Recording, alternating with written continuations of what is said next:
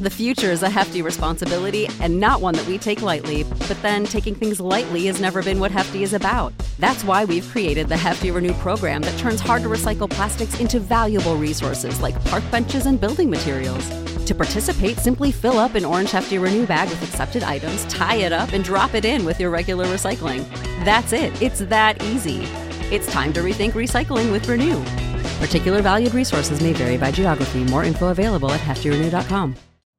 You know how to book flights and hotels. All you're missing is a tool to plan the travel experiences you'll have once you arrive. That's why you need Viator. Book guided tours, activities, excursions, and more in one place to make your trip truly unforgettable. Viator has over 300,000 travel experiences to choose from. Everything from simple tours to extreme adventures and all the niche, interesting stuff in between. So you can plan something that everyone you're traveling with will enjoy. Real traveler reviews give the inside scoop from people who've already been on the experiences you're considering. So you can plan with confidence. Free cancellation helps you plan for the unexpected. And 24/7 customer support means you can travel worry-free. Download the Viator app now and use code Viator10 for 10% off your first booking in the app. Find travel experiences for you. Do more with Viator.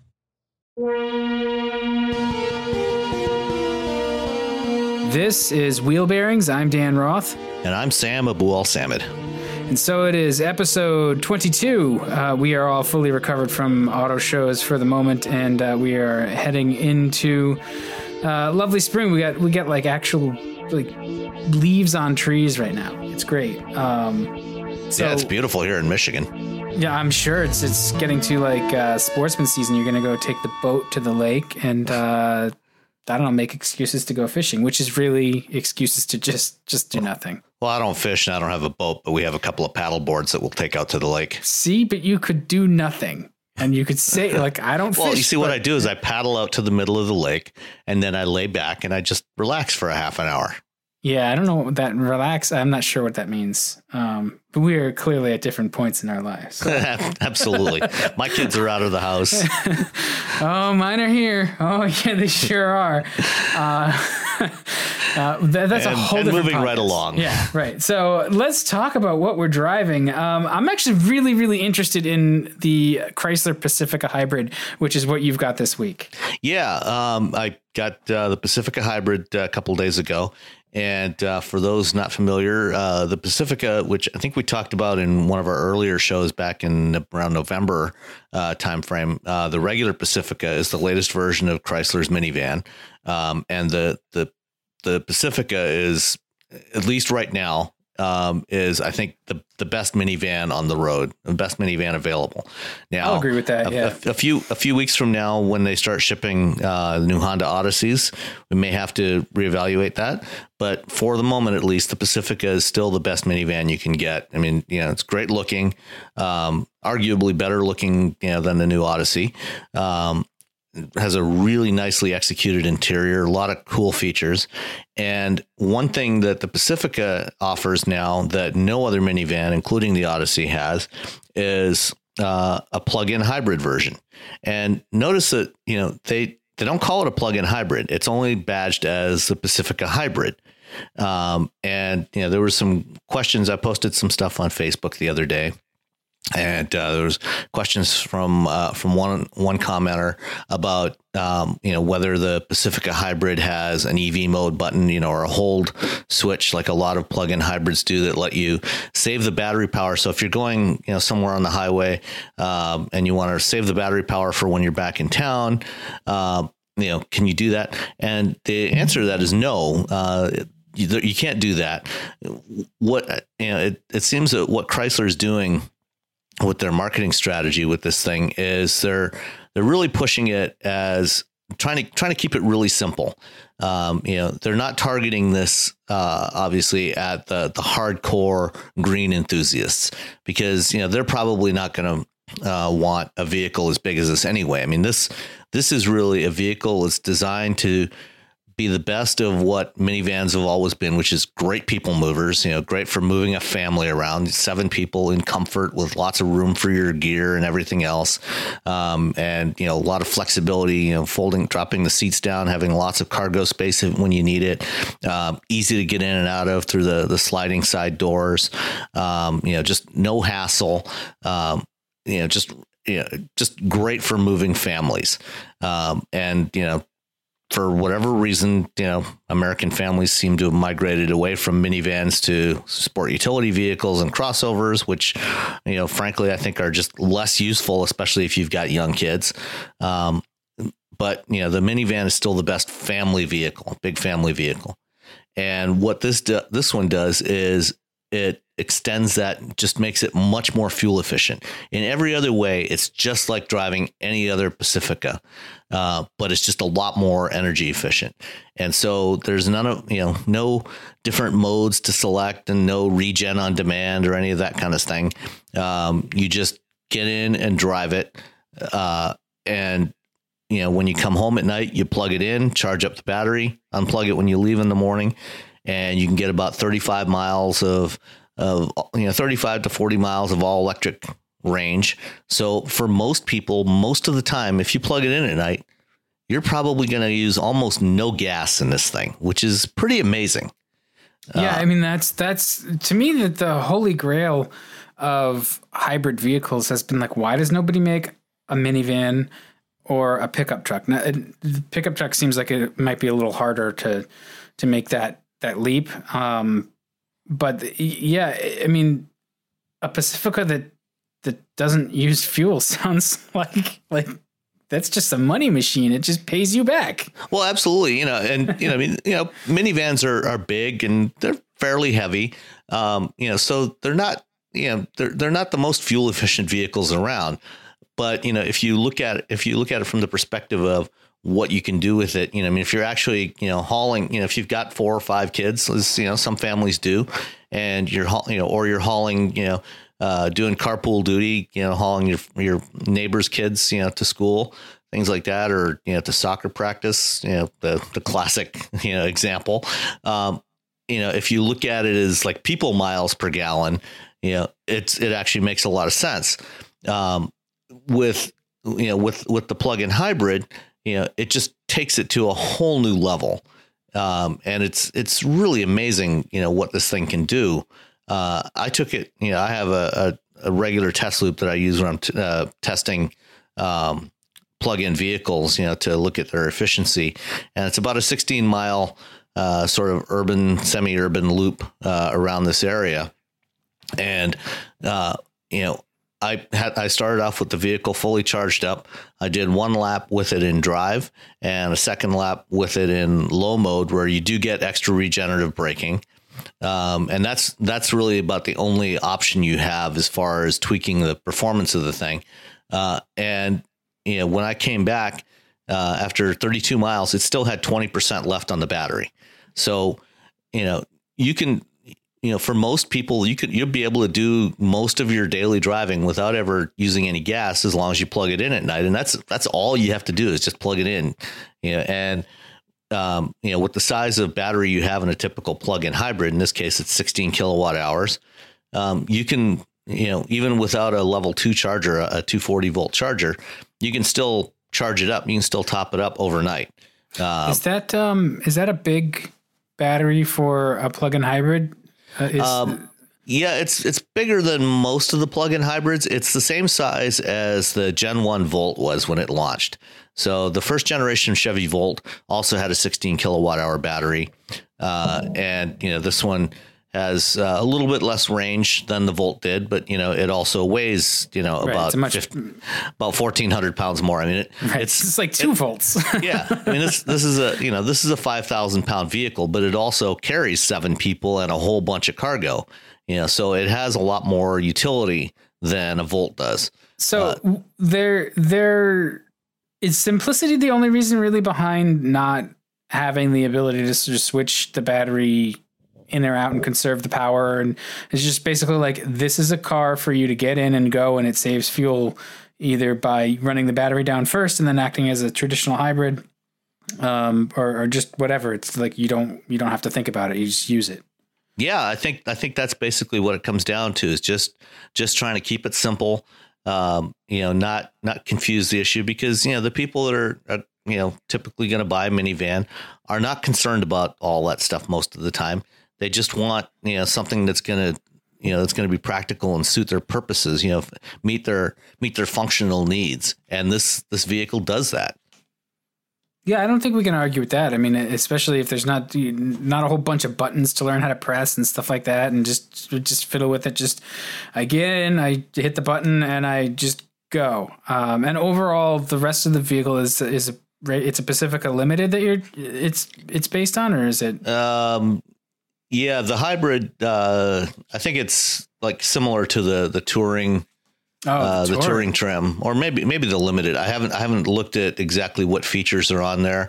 So the less expensive hybrid is the Premium, which is probably similar equipment to the Touring or the Touring L, Touring L Plus. And then there's also a hybrid Platinum. So the Premium starts at 42,000, and the Platinum is 45. So it's an extra $3,000. But you also, because it's got a 16 kilowatt hour battery, it's eligible for the full maximum $7,500 federal tax credit for plug-in vehicles. And then, if you live in California, there's also up to a $5,000 credit that's available there. And there's different credits in different states.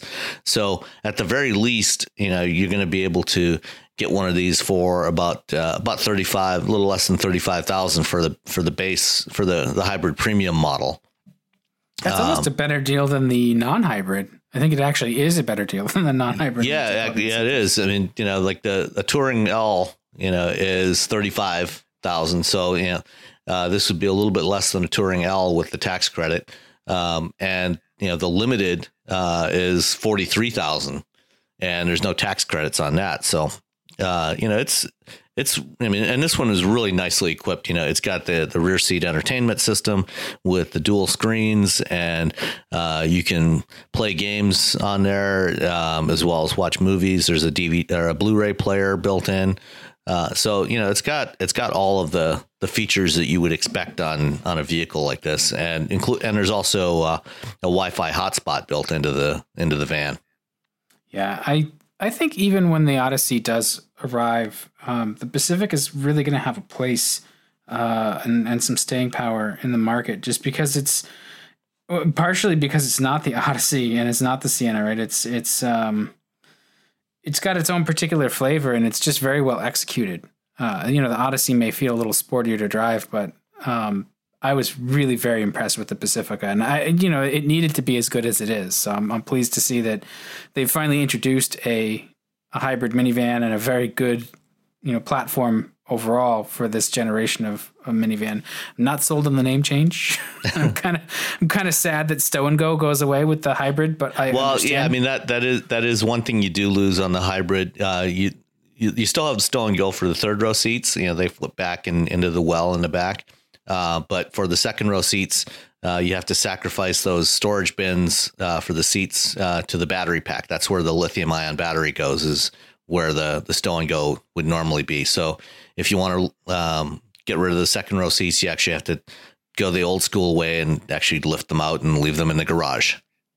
Which is funny to understand, because if you look at the latest advertising for the Pacifica, they make it a point to play up Stow and Go and take shots at vans that don't have that feature. Yeah. So like, well, what are you going to do when you start to try to sell the whatever? Yeah.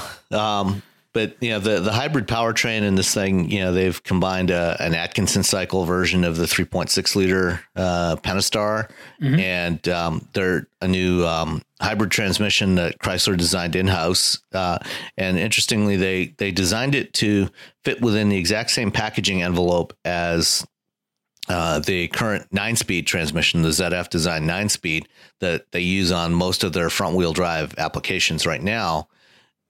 So that means this thing could easily fit into, say, a Jeep Cherokee or, the Compass or any most of the current Jeep family, certainly the higher volume ones.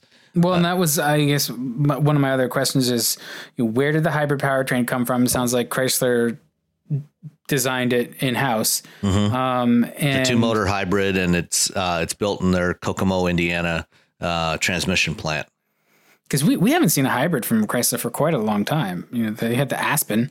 Yeah, the only hybrid they've done before was the Dodge, the Chrysler Aspen and Dodge Durango, which was briefly sold in 2008, right before everything went to hell.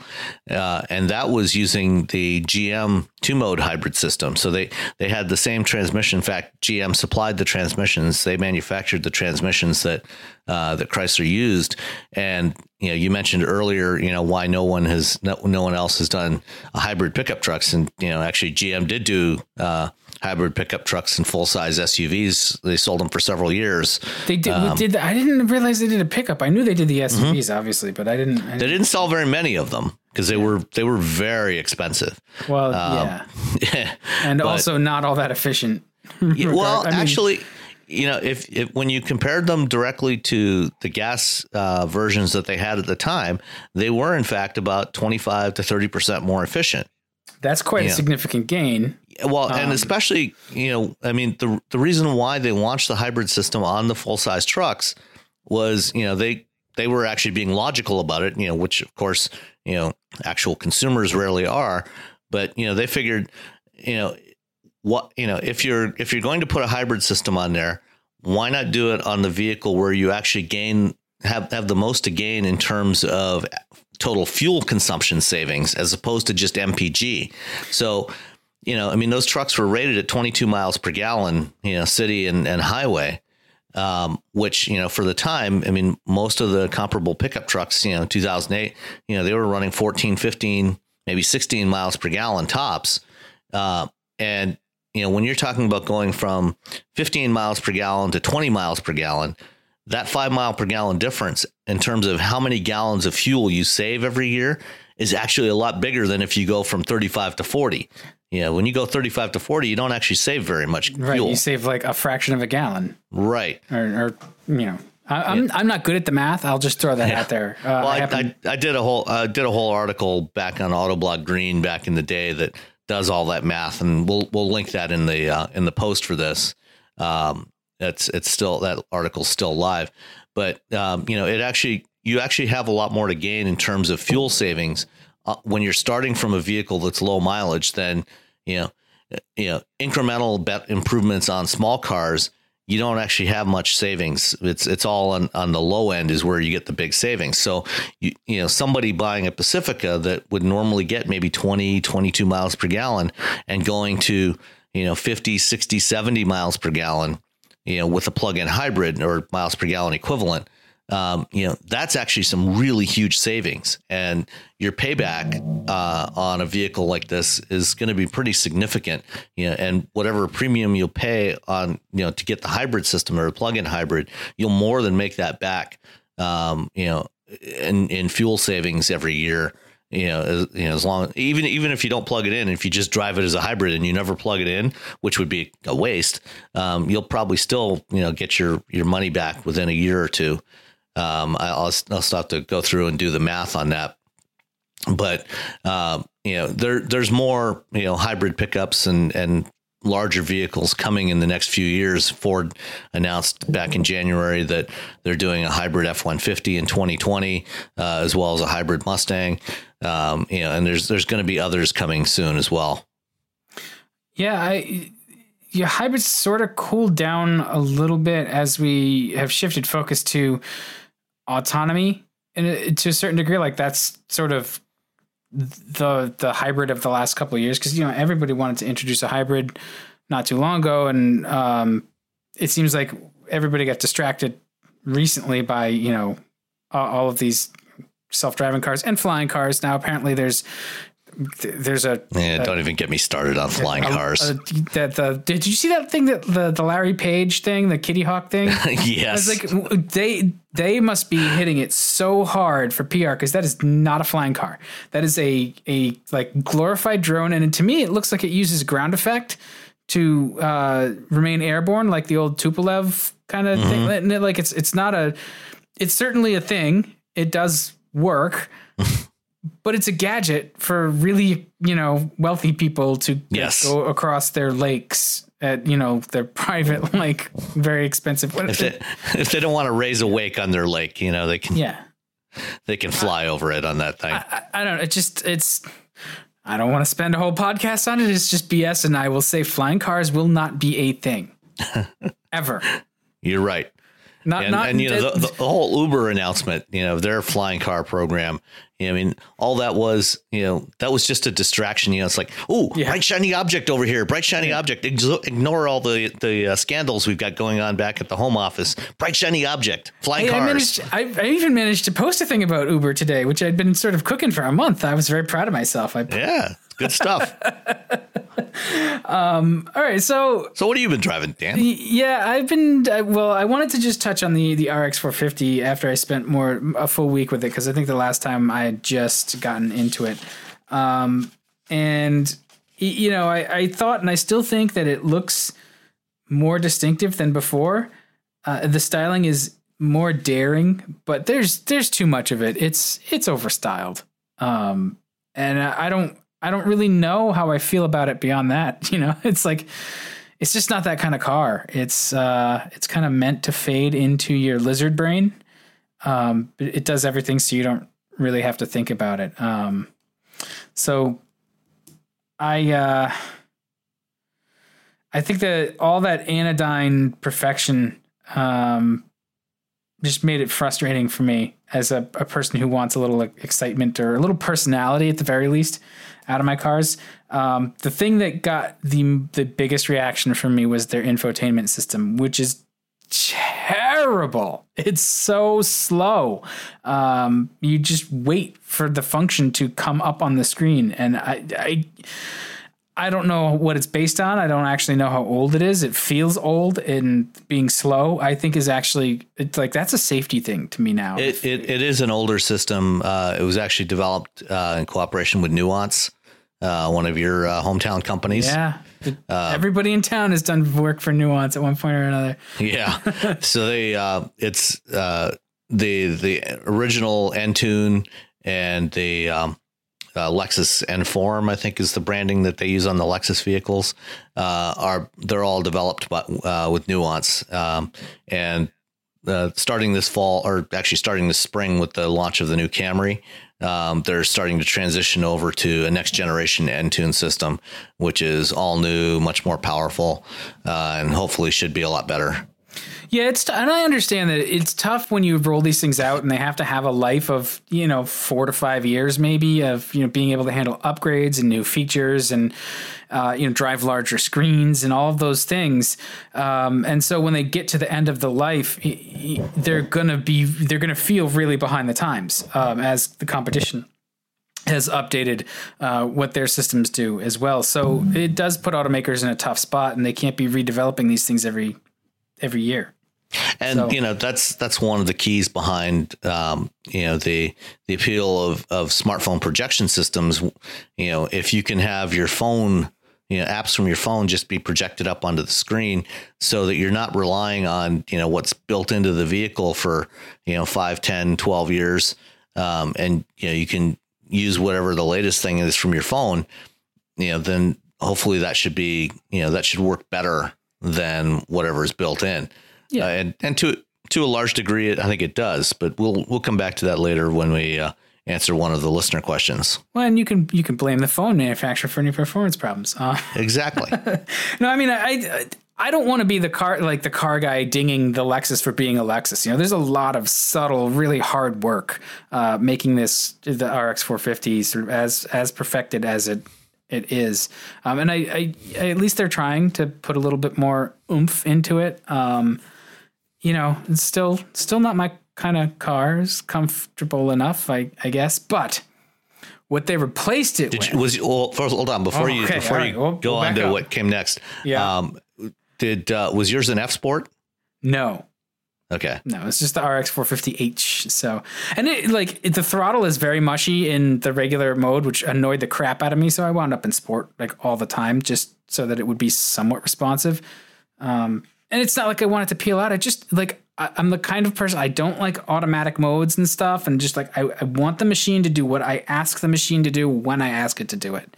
When I first got my first cars with electronic throttles, they drove me nuts for a couple of weeks because I could feel the lag between my foot, like my input and the actual system responding. It drove me bonkers. I eventually got used to it, so they won. But I have one more question for you before we continue on. And I'm trying to remember if the new RX, does it have the touchpad or does it have like the little stubby joystick? No touchpad, just stubby joystick. I have used the touchpad in... The RC has it and the NX has it. I think I used it in the NX, but I'm not sure, which I've played with it. It's the touchpad stuff. Like, it intrigues me. It's better in some ways. Like, I really liked it in the Audi, the last Audi I had, which I think was an A4. I found it really actually convenient, and it's funny, like, because it's actually not as convenient for some people as I found it. It's just, because I think you thought it is easier to use a different way to input stuff to it. So it's just having multiple input methods and what just like the most immediate way for that person to interact with the machine. So I think we're going to see more of that across all automakers. There's not going to be just one way to get information into the system or make a request, and we're seeing it too. Like, we've got systems with, like, in BMWs, they have the touchscreen and the iDrive controller. Mm-hmm. Yeah. They're multimodal systems. Yeah. No, there's actually a word for it. There we go. Yes. There's an actual term of art. Excellent. All right, so what did you trade in the RX for? All the gas I saved has been completely burned because they dropped off a Charger SRT Hellcat. Oh, so you got the opposite of the Pacifica Hybrid. Yes. Holy crap! This car is an animal. Which is, it's aptly named. But I don't really want to talk too much about the 700 horsepower engine. Yes, it's very powerful. It has supercharger whine. It's what else you could just say? It's a 700 horsepower engine. It's brilliant. And it sounds fantastic. What I think gets missed in a lot of discussions about the Hellcat cars is they have really upgraded the chassis. They've tuned it very well. I would take this car without the engine. You could put the base V6 in it. I don't care. Put the Tiger Shock 4-cylinder in it. If it rode and handled like this, if every Charger rode and handled like this and had the transmission tuned the way the automatic is, I would love the hell out of that car. They've done a very good job taking an old car and making it cope with the most powerful production engine I think has ever been put in a car. The most powerful production engine in an American car. Right. And actually now it's only the second most powerful. Right, because you got the Demon now. Yeah.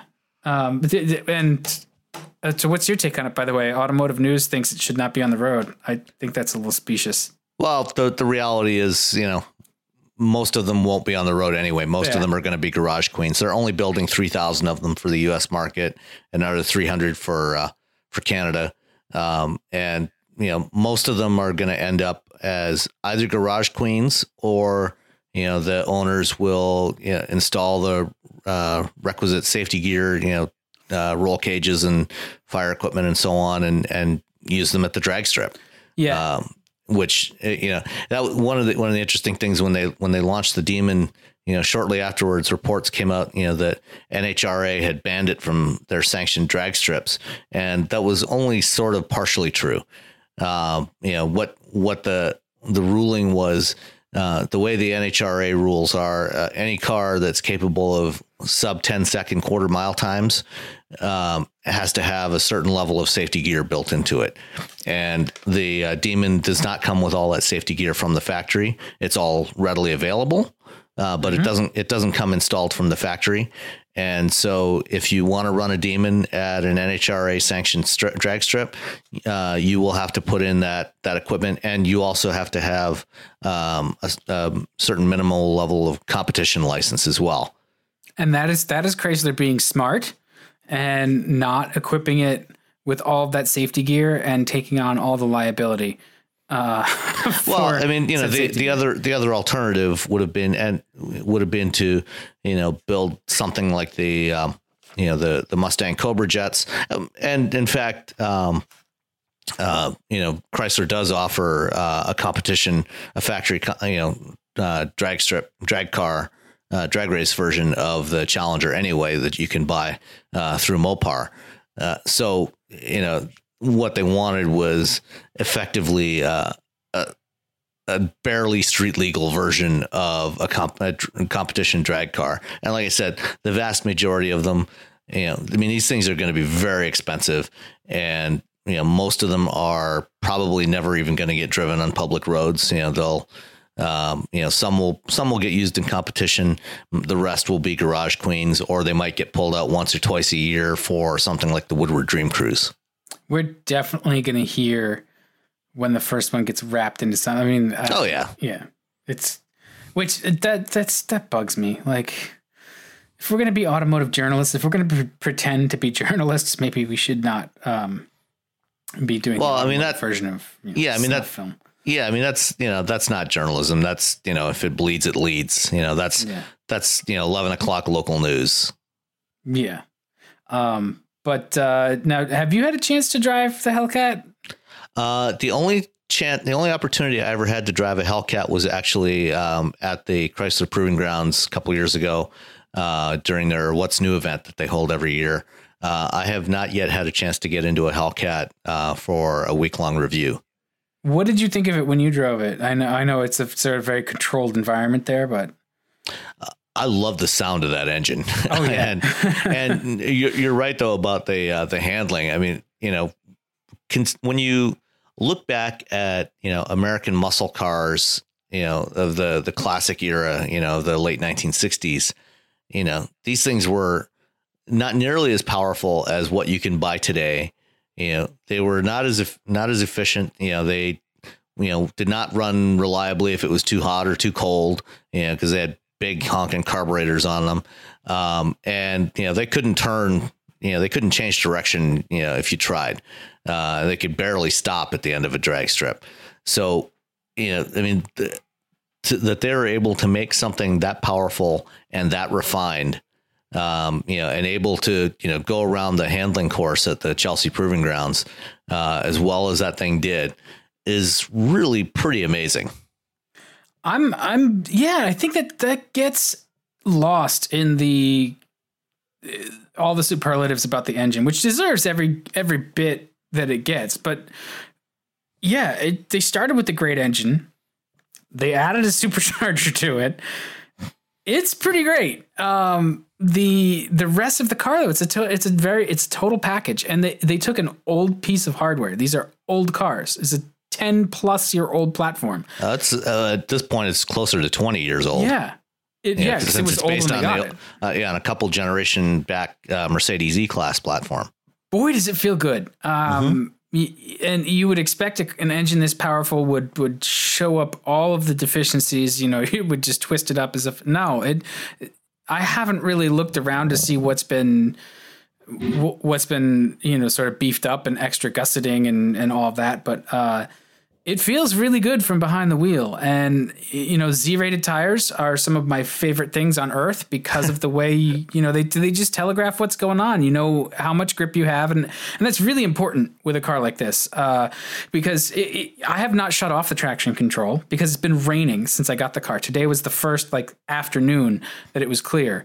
And one of the things you do with a car like this when you need to familiarize yourself with it is you don't be stupid. You have that much power underfoot. We've all seen the videos of Mustangs leaving Cars and Coffee. I mean, this is the same kind of thing. It's a very powerful rear-wheel drive car. Even if you have driving experience, it's very easy to get crossed up, and the thing will just snap around and bite you.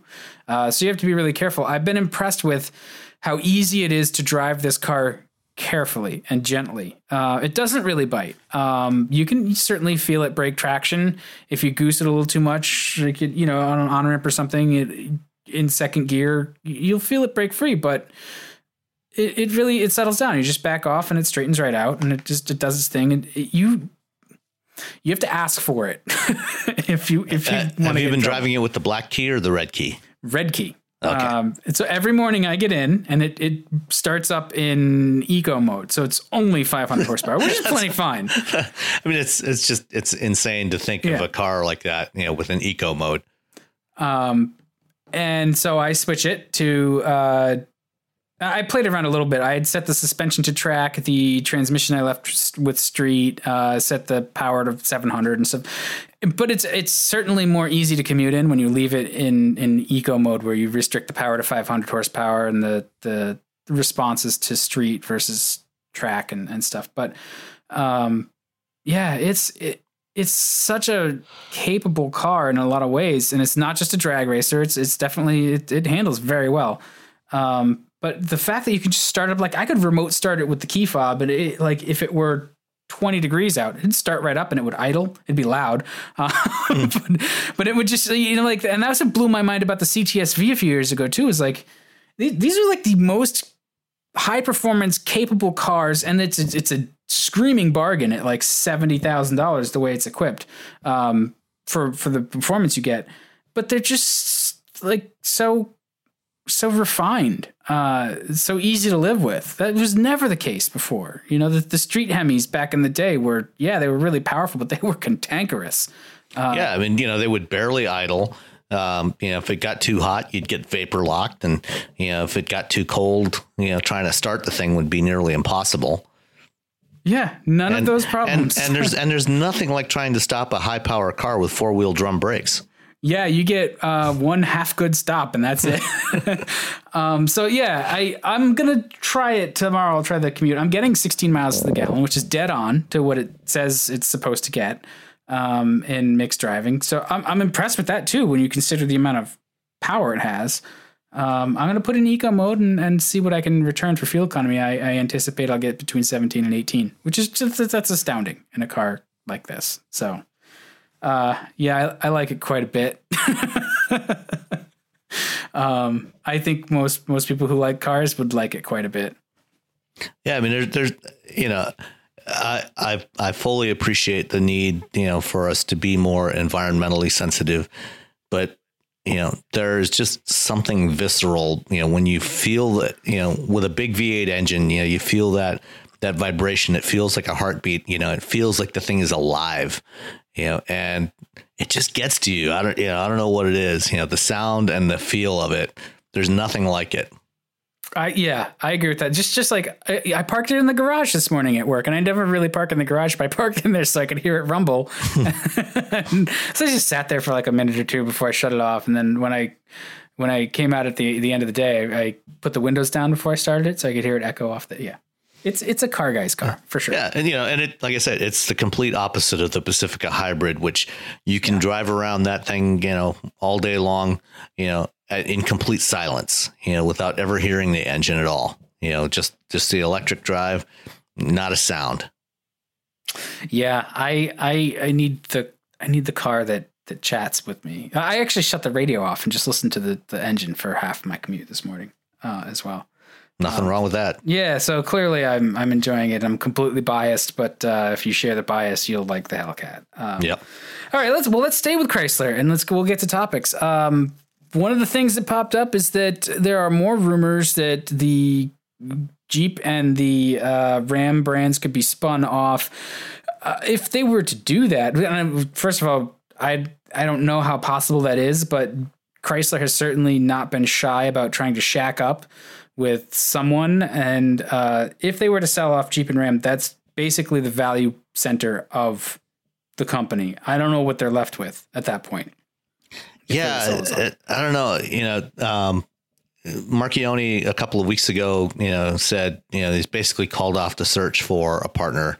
He's given up on trying to get somebody to buy FCA or to merge with them after being spurned by Volkswagen.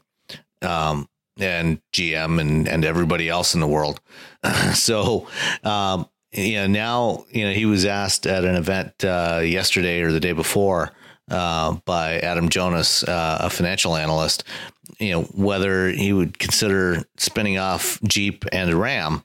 And he just gave the one word answer, yes, which to me, on the surface seems nuts. I mean, certainly those of all the brands within the FCA family, those are certainly the two most profitable by a pretty wide margin, I think. And they generate the bulk of the revenues, especially here in North America. I think Jeep and Ram, account for 80% of FCA's revenues in North America. Yeah, I think they Jeep in particular is also especially popular in China. Yeah, they sell a lot of Jeeps in China, and they're popular in Europe as well.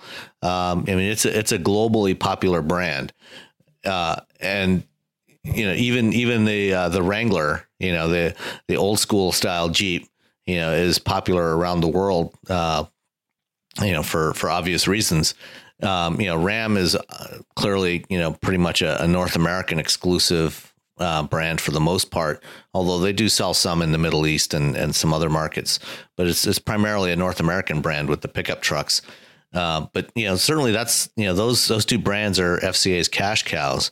And if they were to spin those off as separate companies, it's like, what's left? You've got Chrysler, which has the Pacifica and the Challenger, or the 300, Dodge with the Charger and Challenger, now that they've dropped the Dart, and they still have the Durango, and Alfa Romeo and Maserati, which have, puny sales volumes. So, it's kind of like, if I had to think of a parallel, it would be like Yahoo. They sold off all their core assets to Verizon, all their websites and everything else, and they're left with this little holding company that they're renaming to, I can't even remember what, it just has some investments, their investments in Yahoo Japan and Alibaba and stuff. That's kind of like what would be left of FCA if they did this. Well, but yes and no, right? I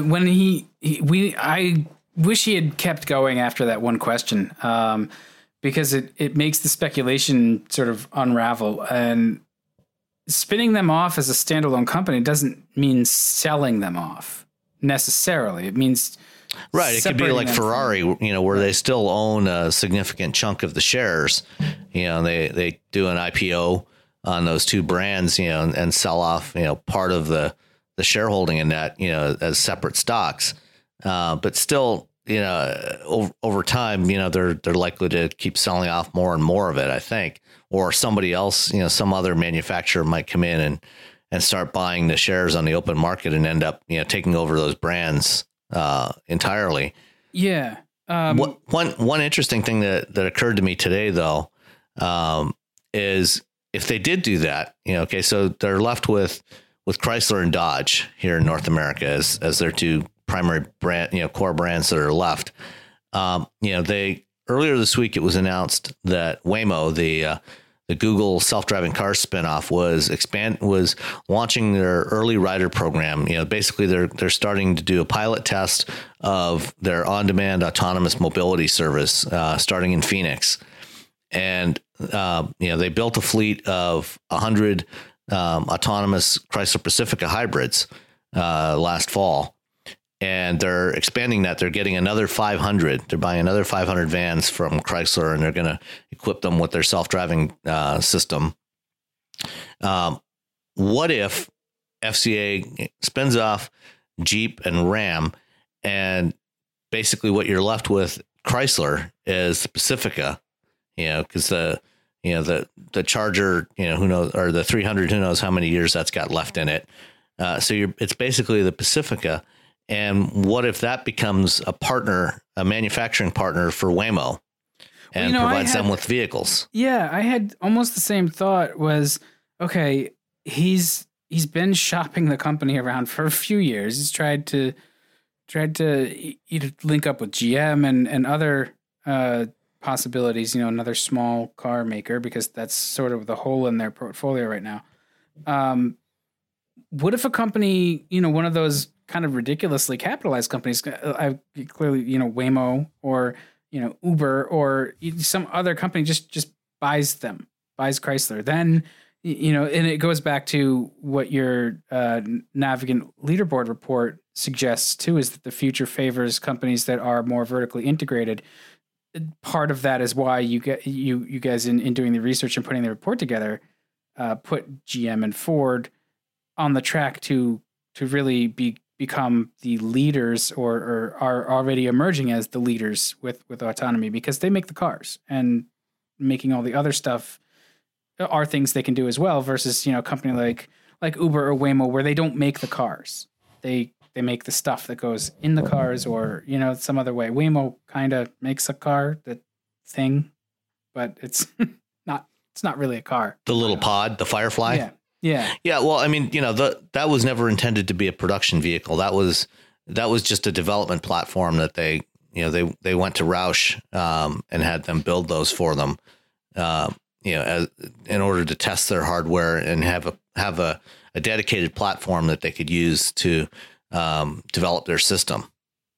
Yeah. So what if one of these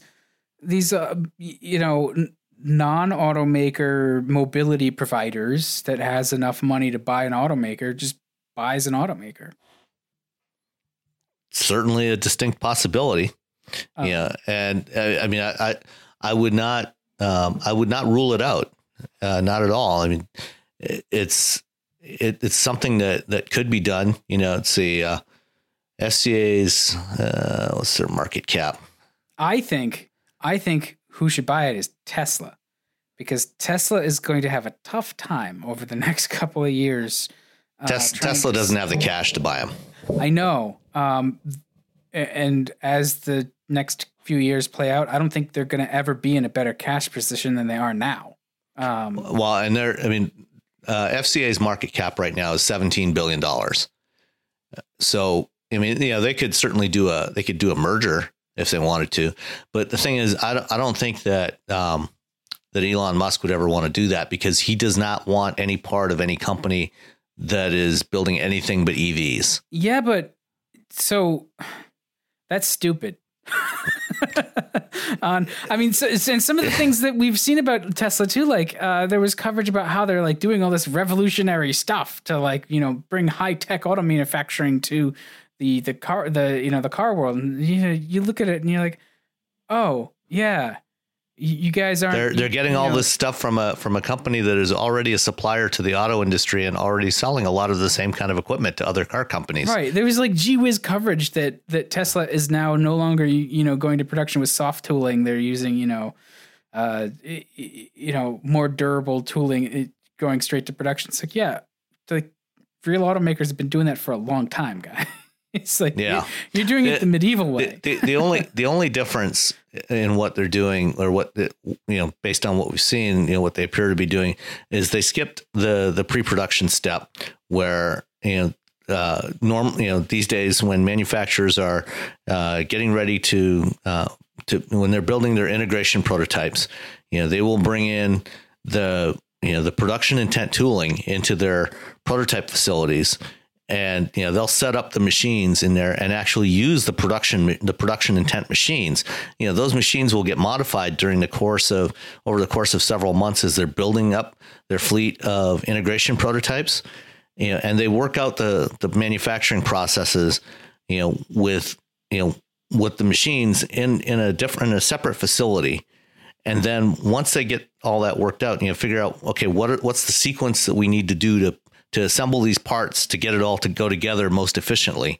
Once they figure that out, then they take those machines and they transfer them into the factory, and then they build more of those machines and flesh out the line.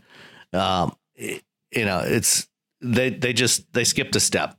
They just went straight to putting them right in the factory. That's the only difference, and we'll see how that all works out for them in a few months. Hey, Katie, bar the door. Yeah, but I mean, it makes it. If I'm Tesla and I'm having these troubles and I'm trying to ambitiously build a somewhat revolutionary car, but certainly a very advanced car at a very aggressive price, wouldn't it make sense to have, in-house a long experience, so you're not trying to buy that talent either. Like you want to have that experience, and also just the sprawl of facilities that owning a manufacturer would do for you, and the other product lines that would also, make sure that you've got some money to work with if things go a little weird, I don't know. Seems like it would be a good move. Yes. I mean, from a purely business perspective, it makes total sense, but you have to keep in mind that,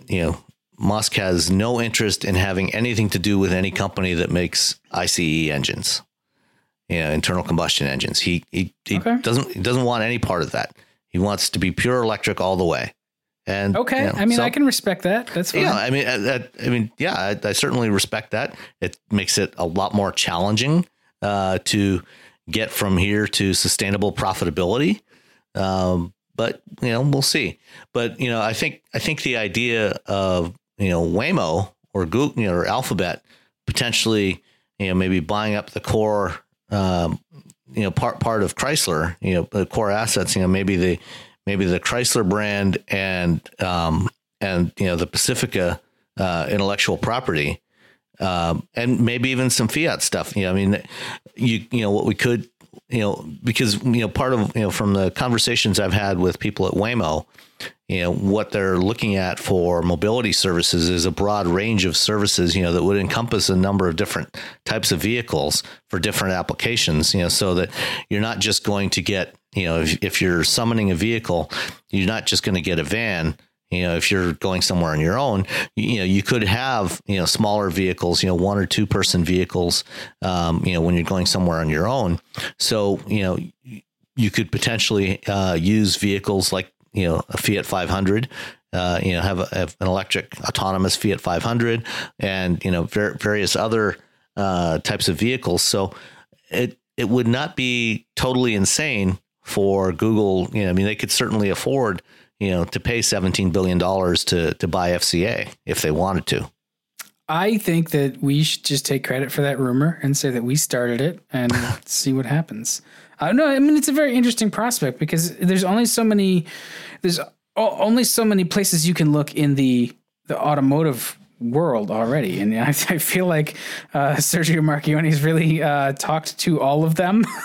Right. So far. Well, and the other thing, is if you did spin off Jeep and you spun off Ram, what's going to be the market cap of what's left of that core company? It's going to be even a lot less than 17 billion.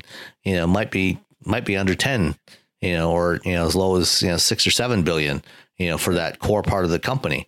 And again, that makes it even more attractive for somebody like a Waymo to step in and say, okay, this is going to be our manufacturing base. We're going to buy you and use the plants that produce, these particular vehicles as our manufacturing base for our autonomous vehicles going forward.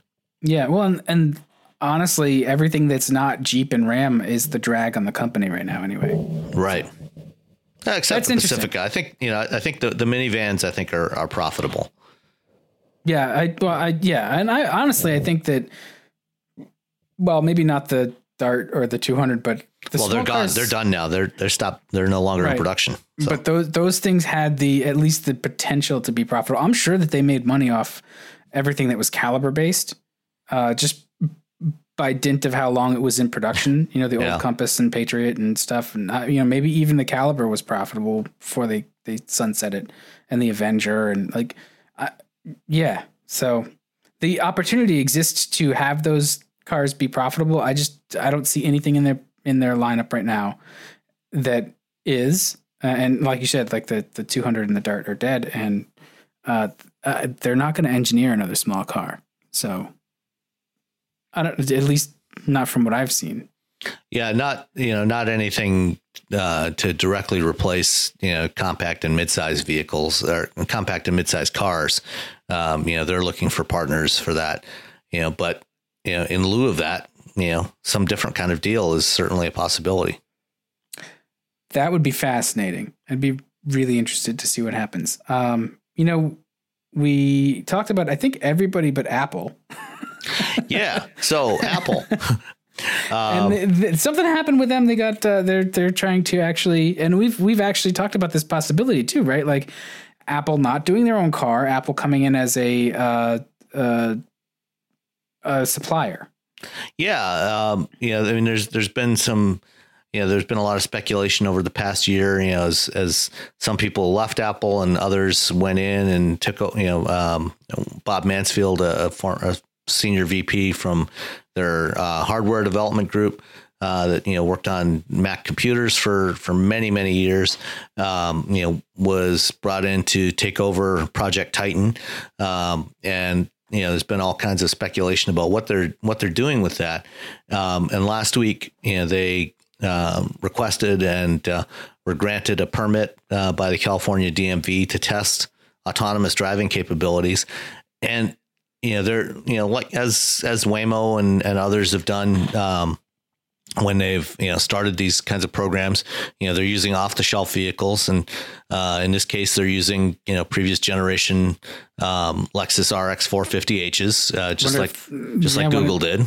Wonder if they're going to find them as exciting as I did. Yeah.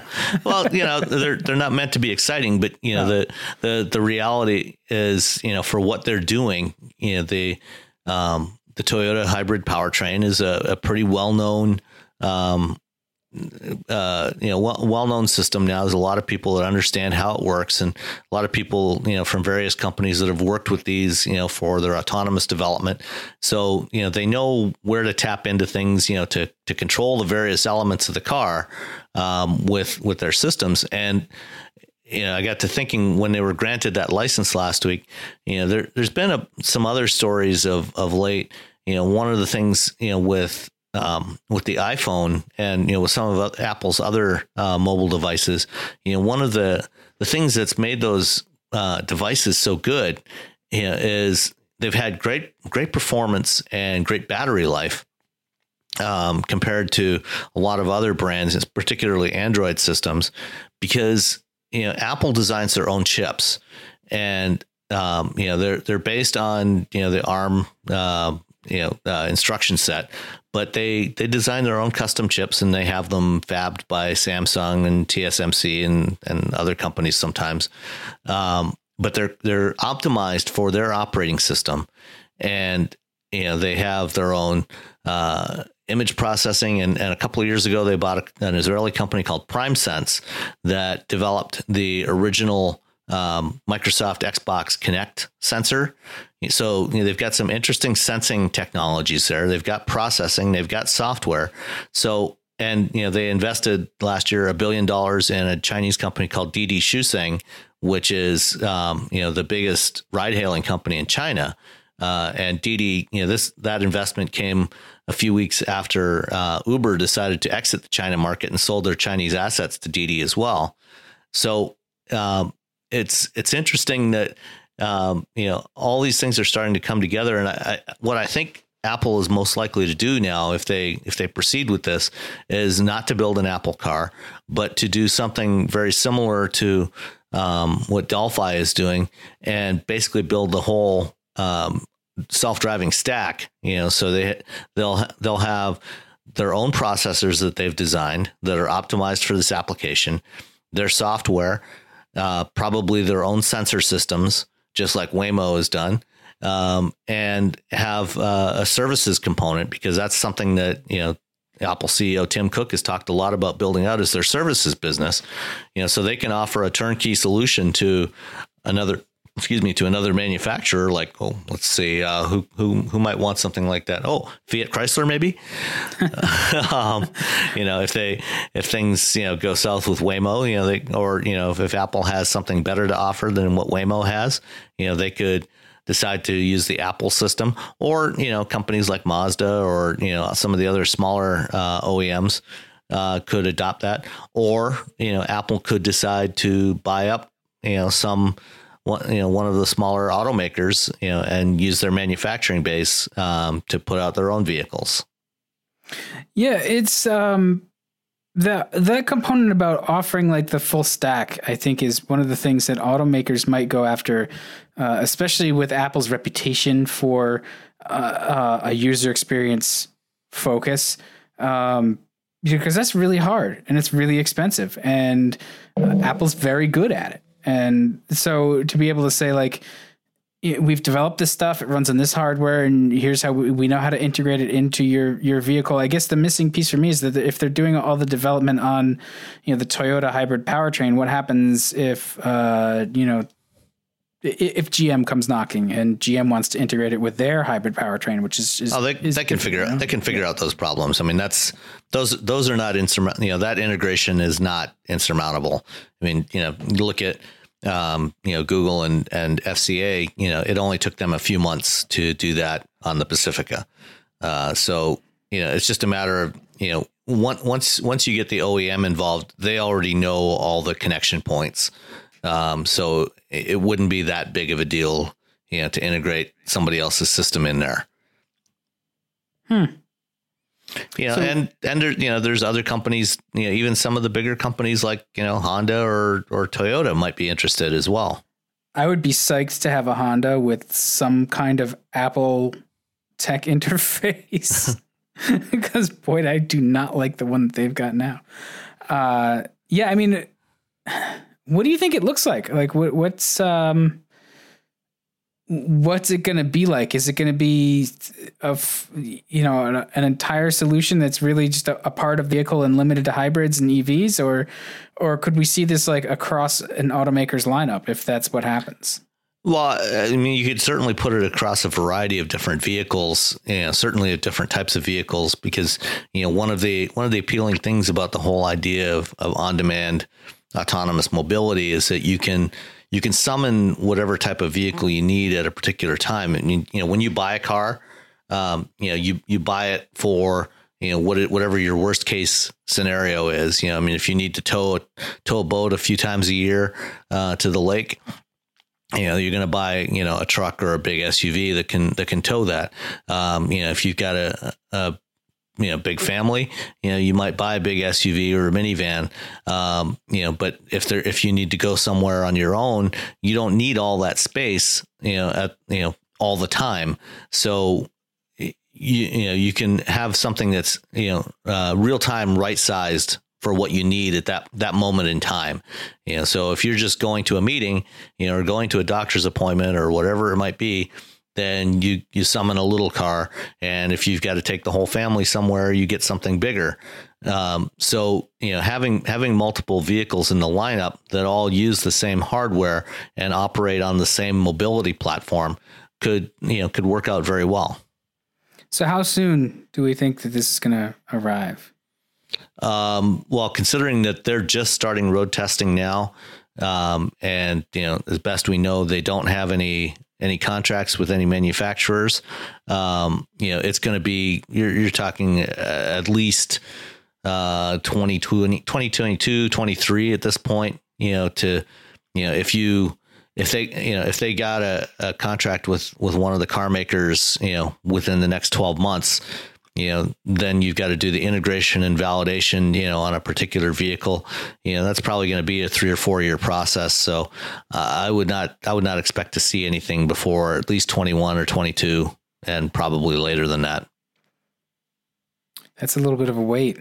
Yeah. I mean, it's not too much, but it's not that far behind, the rest of the leaders in the business. I mean, it's going to be 2020, 2021 before most of these are out there in some sort of production form anyway. Yeah. Yeah. And maybe in the meantime, certain pieces of it can be used as well. So that it could be almost like a staggered rollout, get people used to, some part of the interface or some part of the, I don't know. Now I'm just going into like product planning strategic mode. So we should move to something else. So let's see. So we had last week after the show last week, we got an email from a listener from, Paul, and he was asking about, let me read it here. Discussions of autonomous cars focus on the autonomous vehicle avoiding other vehicles, pedestrians, bicyclists, and motorcycles, all good things to avoid. However, people are not the only things on our roadways. Wildlife often crosses roads, like the rabbit that I saw as I was walking the dog earlier today that did not get missed by a human-driven vehicle. Ooh. Yeah. Well, there's lots of them around. There's lots of them around here. That's just bad luck, isn't it? So some species won't damage cars if hit, such as rabbits, but others will, such as deer or moose. In virtually all cases, the collision is fatal for the wildlife. I presume that all companies working on autonomous cars are programming them to avoid large animals such as deer or moose, but what about programming cars to avoid smaller animals that pose no threat to the car? I can differentiate between a lost bungee cord and a snake crossing the road. I can also differentiate between a turtle and road debris. Will autonomous cars be able to do the same? Are researchers, developers working on this issue, and so on? So basically, first, let me touch on what humans can and cannot recognize. I think the degree to which humans can distinguish some of these things varies wildly, to put it bluntly. And I think depending on the conditions, there's a good chance that most people would not be able to distinguish, especially at nighttime. And depending on the lighting conditions, depending on how light is hitting a branch, or a bungee cord laying on the road versus a snake, and depending on how fast you're going, I think there's a high probability that most humans would not be able to detect the difference. Well, and some humans would be perfectly okay with running over a snake. That's true too. Snake. Which is not okay. Yeah. Yeah. So, the reality is, the engineers working on this stuff, a lot of the AI parts of this are focused on image recognition, and being able to distinguish what is it the sensors are seeing in front of me. Is that an animal? Is that a solid object that is going to be harmful if I hit it? Or, is that just an empty cardboard box sitting on the road, which I can run over with impunity? So there is a lot of effort going into trying to distinguish these things. The systems are not going to be perfect, especially early on. There are going to be a lot of mistaken identifications. Just as we do, we make mistakes. But I think what we're going to see is, to the degree that they can recognize what it is, if it's an animal, that's going to be part of the decision-making process, and, that feeds into the path planning algorithms. It's like determining where's the car going to go? Is the car going to change lanes, or is it going to go straight ahead, or is it going to turn? So when the sensors detect something in the road, the first step, try to identify it. If it is a small animal, then it goes into the next part of the algorithm to decide, okay, what am I, I know that the vehicle's going to survive the collision with the small animal, but I'd prefer not to hit it if I can avoid it. Would it be safe for me to change lanes and try to avoid it? Or can I safely stop? So it's going to depend on, is there somebody right behind me? How fast am I going now? What's my closing speed? All of the same kind of factors that we think about, or that most of us think about when we're driving as humans, are going to play into this. So it's like, you're gonna try to make the best decision you can, but there's going to be times when the machine is going to hit the animal and kill it, and there's going to be times when it's going to be able to avoid it. So that's kind of where that is. Yeah, that's an interesting challenge for and those are, I think, the nuance that a human brings to the driving experience. You don't think about this stuff, right? Like, nobody wants to hit an animal if you can avoid it. You make that decision. That's an interesting programming challenge, I think, is just to have your software actually have to make that decision at a certain point. Like, nope, it's not safe for me to avoid the animal. I need to hit it. Like, that's, right. That's tough. We often talk about, programming ethics into these systems. You've got the classic trolley problem of, do you hit a single individual over here, or, hit a busload of people over there? Bus full of nuns every time. Well, so, this is, the same kind of problem, obviously on a much smaller scale, and you're not, hopefully you're not talking about, the decision of whether to hit a human or not. But regardless of what it is, whether it's human or an inanimate object, you still have to make the same kinds of judgments, and there's going to be degrees. Whether it's a small animal, large animal, I think ideally you want to try to avoid the collision regardless of what it is. But it's going to depend on a lot of other factors of what's going on around the vehicle. And, one example of this, last week, GM posted I think this was a third or fourth video that they've posted, from one of the autonomous Chevy Bolts that they have driving around San Francisco that the team from Cruise Automation is working on. And this one that they recorded during nighttime driving. And I think the whole video is about 15 minutes long. And I didn't watch the whole thing all the way through, but if at some point in the video, there's a scene where the car is driving down the street at night and a raccoon goes wandering across the road. And personally, given my experience with raccoons and my chickens, I would have no compunction about hitting the raccoon.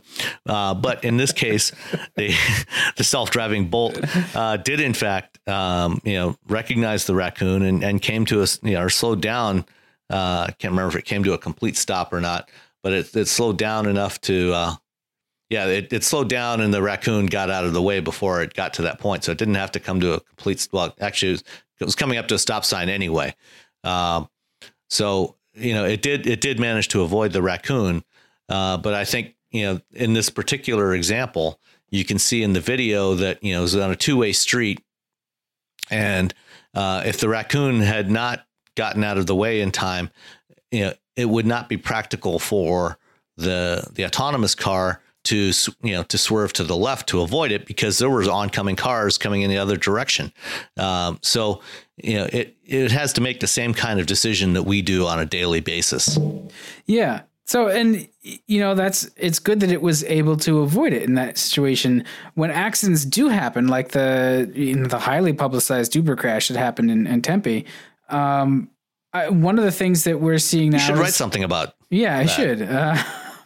I was rather pleased with it because I took a month. It got completely stale, but bad stuff kept happening for Uber. So I was able to just publish it. And it was, I had to change a couple of details, but that's a great company for procrastinating journalists. I just let perfect. Sorry for the diversion there. No, that's fine. When it can't avoid crashes and they happen, I don't think it doesn't seem like anybody's really taken into account the role of law enforcement when they come upon one of these. How do you make sure the car is safe for them to even, get people out of? And I know this was an issue with hybrids and electric cars too, especially if there's a bad crash. Is it gonna electrocute people? And then who is at fault? If the car is at fault, how do the data that it's collected, who owns that data? There's a lot of questions that we're going to have to solve to make these more widespread. I didn't even think of it from the law enforcement angle, and I guess nobody else has thought of it either. Yeah, apparently not. Pete Bigelow at Car and Driver posted an article today about the law enforcement impact of autonomous vehicles, at least in terms of crashes and crash investigation. And as you said, with electrified vehicles, that's one of the factors. The whole idea of how first responders have to deal with these things was worked into the design of these vehicles. So one of the things you'll find if you look into in any hybrid or plug-in hybrid or battery electric vehicle, wherever somewhere where the battery is, you'll find that there's a big orange fuse that you can pull out, which is put there for first responders. And basically that cuts off power from the battery to any of the high voltage systems in the vehicle. So in the event of an accident with any of these kinds of vehicles, the first thing that the first responders will do is go in and pull out that fuse to make sure that there's no juice flowing out of the battery. And that's something we find on all these vehicles. And I think, before we start deploying these vehicles on the road, we need to make some decisions. And whether it's a regulatory mandate, or which is something that's probably unlikely to happen in the current political environment, or we establish an SAE standard that and generally with SAE standards, pretty much almost all manufacturers will comply with those because they're usually all participants in developing those standards. So we probably at the very least need to develop some standards for having some sort of kill switch in any kind of self-driving or any sort of automated vehicle, so that in the event of a crash, a firefighter or paramedic or a police officer can reach in there, hit the kill switch and disable any of the automated driving systems, so that they don't have to worry about the vehicle suddenly starting to move off on its own. And then there's also data logging, which, when NHTSA published their autonomous vehicle guidelines last summer, part of what was in there was talking about data logging, recording data, and their focus was more on, the current development phase of these vehicles, wanting manufacturers to record data and keep that so that it can be used, to evaluate, as they move forward, and looked at whether or not we need any regulations, special regulations for these vehicles, so they'd have some data to work from. But I think, going forward, we probably need some established standards, for how much data needs to be recorded and what needs to be recorded as a bare minimum, for investigatory purposes, when we do have crashes involving automated vehicles.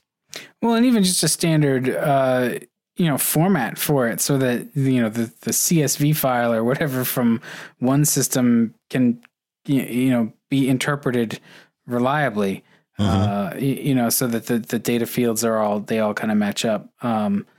And another sort of area to consider is like, if they're going to put in a kill switch or something, that has to be standardized pretty much across the industry. Like, everybody has to be doing the same thing, so that the first responders don't go, oh yeah, this is a Honda, or this is a Volkswagen. So the procedure is X versus Y. Like, it's got to be, again, it's sort of a standard.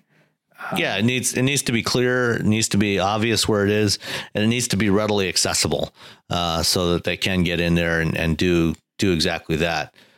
Even on, for example, on Teslas, they have a switch. It's actually, I think, underneath the front bumper, where you can reach under there, pull that out to kill power from the battery. Don't do that to some random guy's Tesla, though. That's not very nice. Although you could probably have a lot of fun with that. Just don't do it to somebody that you don't know. Yeah. And we are not condoning that sort of behavior. No, maybe. Right? Absolutely not. No. Right. If you engage in shenanigans, you deserve what you get. That's all I'll say. Remember the golden rule: treat others as you want to be treated. All right. My wife's grandfather used to say, "Put yourself in danger, and you shall perish." I think those are good rules to live by. So yeah, it's just, once again, as technology evolves, we have to think about all these things, and it seems like California is kind of a leader in pushing some of this thought. They're thinking about, or maybe they have already mandated law enforcement interaction plans. It sounds like they're thinking about it still, and it's going to be part of regulation. For electric vehicles, one of the things that that manufacturers have done, is they publish guides for first responders, safety guides, with information for each vehicle, where to find the shut off fuses and things like that. And, I know back in 2010, 2011, when GM launched the Volt, the original Volt, they did, they went around the country and did training sessions for first responders all around the country, and they had, Volts that they took out there, including some crashed volts, and so they use that to train first responders on, based on I know they do this with other vehicles as well, from time to time, so they can know, especially with newer vehicles that have a lot of high strength steel, showing them, if you need to cut through an A-pillar, here's the best place to do it. Here's where to use the jaws of life, where you're going to be able to get through the material, that sort of thing. And here's how to handle the batteries safely, so that nobody gets electrocuted. So, they're going to have to do a lot of the same kinds of things with automated vehicles going forward as well. Yeah. It's amazing how many things you have to, like how many little pieces of our everyday life you have to just reconsider and re-engineer to make this stuff a reality. And that's why we can't rush this stuff to market too quickly. I mean, we have to think about how we're going to handle these kinds of situations, because you're going to find all kinds of different scenarios that need to be addressed, and so you got to come up with some solutions for those, hopefully before you encounter them. What, you don't think we're going to have like self-driving flying cars by 2020? That's what they're saying. No. No. All right. Well, let's wrap up. The last thing you did when you were in New York was you had an interview with Elena Ford. Hold on. Before we get to that, pardon. We did have one other tweet that came in today from Aaron asking about researching availability of CarPlay, and lots of manufacturers just adding in 2017 models. And he asked about stats on user adoption. We don't have any stats on that, but certainly, going into 2017 and especially into 2018, their CarPlay and Android Auto support is becoming more and more common. And it's going to be a lot tougher to find cars, in the next year or so that don't have it than it is to find cars that do have that capability. So buy a new car. Yeah. And I'm sure like aftermarket units are going to, at a certain point. There are some aftermarket units out there. They're mostly still fairly pricey, but they are available, usually in, double DIN head units, with touchscreens, but you can check them out. It reminds me. Did you put that head unit in your Crown Vic yet? I started, the car is, I have an old house, and it's I try not to do anything on it because it's like Pandora's box, and the car is 100 years newer, and it's the same damn thing. It's I got the Metra wiring loom adapter kit, and I put it all together, and everything works. I took the old radio out. I had to fab up a Ford radio removal tool because it's been so many years. I used to actually have the real tools that go in. There's 4 holes, and you just put them in. You pull on them and pop the radio out. I must have disposed of mine from years ago, so we just went to Home Depot and got some rod, and I just cut it and bent it and whatever. But yes, that works. And then to actually mount it in the Crown Vic, so the 98 to 2003 Crown Vics, the radio is a double DIN in the front, and then it narrows down to a single DIN in the rear, and there's a duct for the defroster, and that's why it does that, so it can clear. So it's really like a half DIN. So a full double DIN does not fit. It bangs into that duct. Oh man, that sucks. 2003 and later has a different duct. I have the part number. So cool. I can order either a new one if it's still available. It's $100, or I can get a used one, which is my plan because I don't want to spend $100 on a duct. To get this duct out, this is like the piece they built the car around.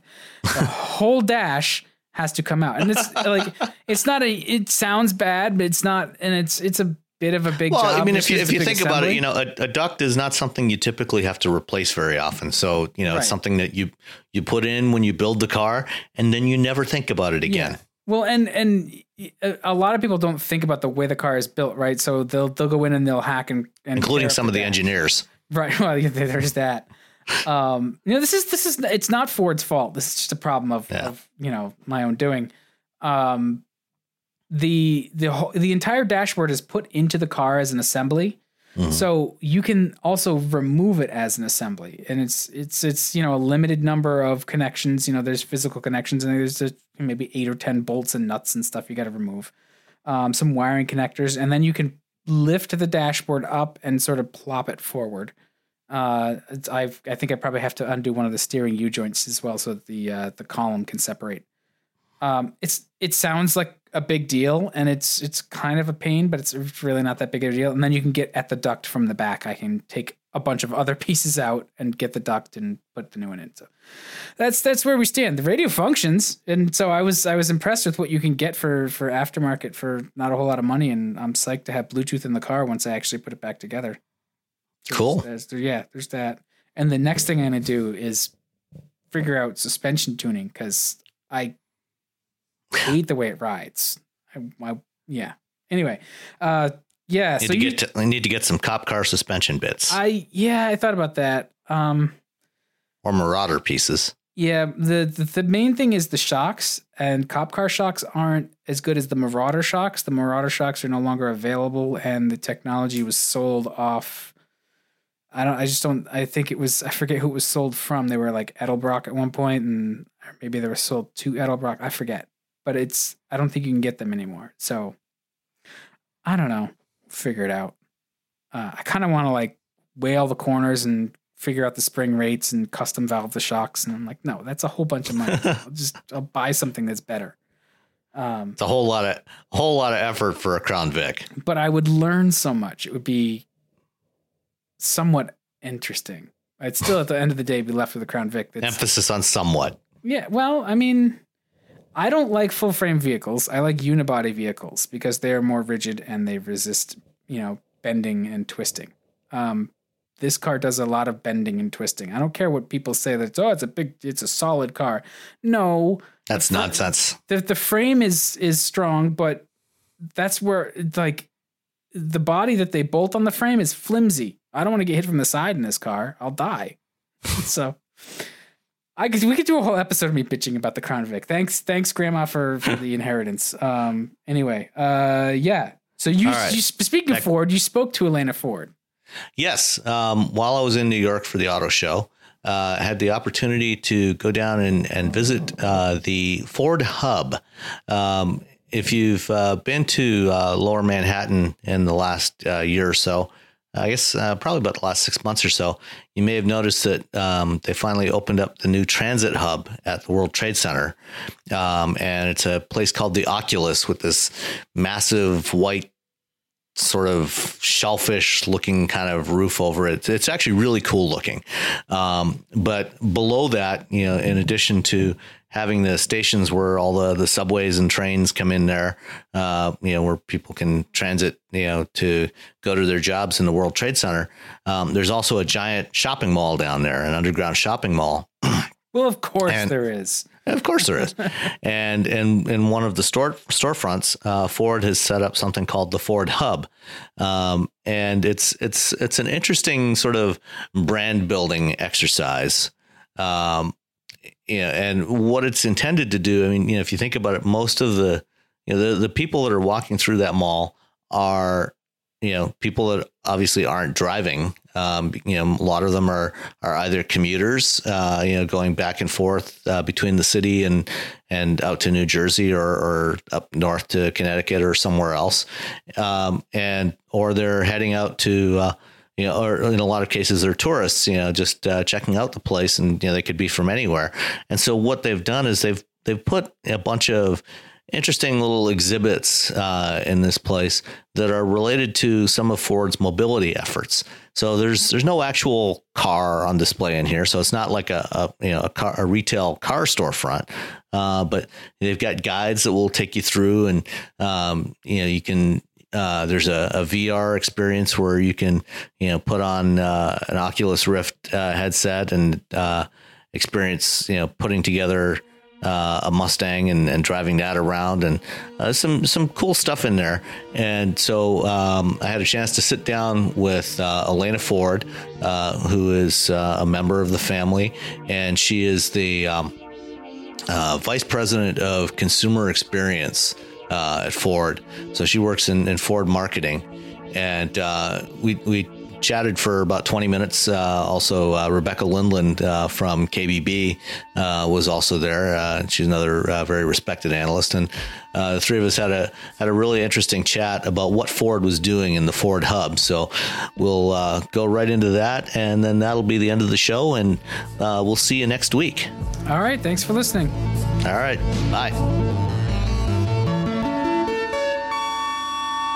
Okay, so her first question was, why do we do this? How did this happen? How did this happen? Or what's the idea, right? So last year we launched an app called Ford Pass, which is basically our digital connection, connecting the online and offline with customers to deliver a best-in-class consumer experience. So we wanted to connect with customers. And that's our digital play and a piece of the digital puzzle that we have. Within that is our personal connection to customers, which is a guide. You can push a button, you can chat with somebody, you can talk to them. Any of the features or functionality in the app, you can actually talk to someone about it. You don't have to get a recording or try to find how it works. And then we wanted to showcase our mobility solutions in a physical location, and that's how we landed on the Ford Hub. So it's like a three-legged stool: digital, physical, personal.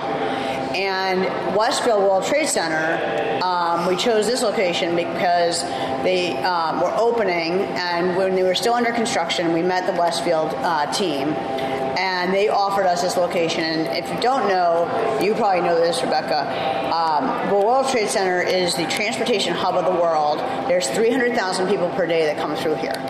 So it's an opportunity for us to start a dialogue with people who are commuters as well as people who are tourists who come by here every single day and who may or may not be familiar with Ford and may see us as an automobile company but would never think of us as a mobility company. And so it's an opportunity for us to show them an experience and take them through all the things that we have here in this studio. So we opened about 60 days ago. We thought we'd have about 200 people per day coming through. We have 600 people per day coming through. Holy cow. How many are commuters and how many are tourists? And that was in January and February?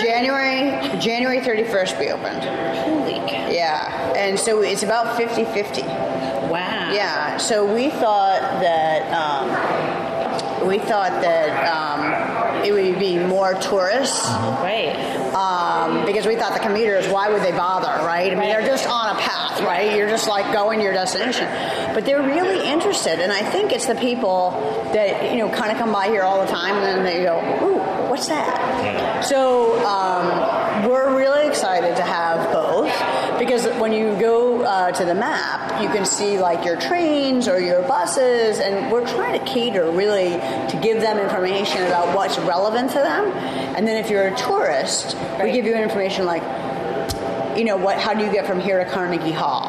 How do you get from here, baseball, Yankee Stadium? Right. How do you get to Yankee Stadium? Yeah. So we were very thoughtful of the things that we put into the map and what people would be interested in for both the commuters and the tourists. And as you go through the studio, you'll see that, you can download the Ford Pass app. If you want to learn about a Ford vehicle, we have a configurator. So, we love the cars and trucks that we build and service. And if you want to learn about it, if you want to talk to a dealer, we can connect you.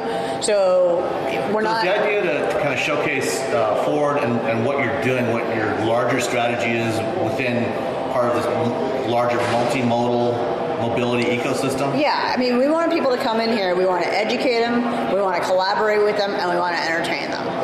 And we want them to see that Ford is a company that wants to deliver a great consumer experience and showcase to them the mobility solutions that we're thinking about. And frankly, we want feedback from them.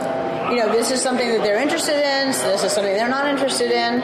We've built a 25-foot mobility wall, built on the City of Tomorrow that we talked about in Detroit, that gives them information that it's over there. We'll show it to you. You get this beep to keep. You get this hub card when you come in, and then you can take. Each station you can take it with you. So this is another thing is when people leave here, they still have their experience with them. And this is something that's really important to us, that they can go on FordPass.com/hubs, and they can retrieve, what was the location I went to again? Oh, it was Madison Square Garden. Here's how I get there. Or I did a self-driving selfie. What did it look like? Oh, I can go get it on here. Or whatever it is that they did here, they still have it with them. And so this is about building a relationship with customers and keeping that two-way dialogue going with them. Right. So when they register, what kind of information do they give you?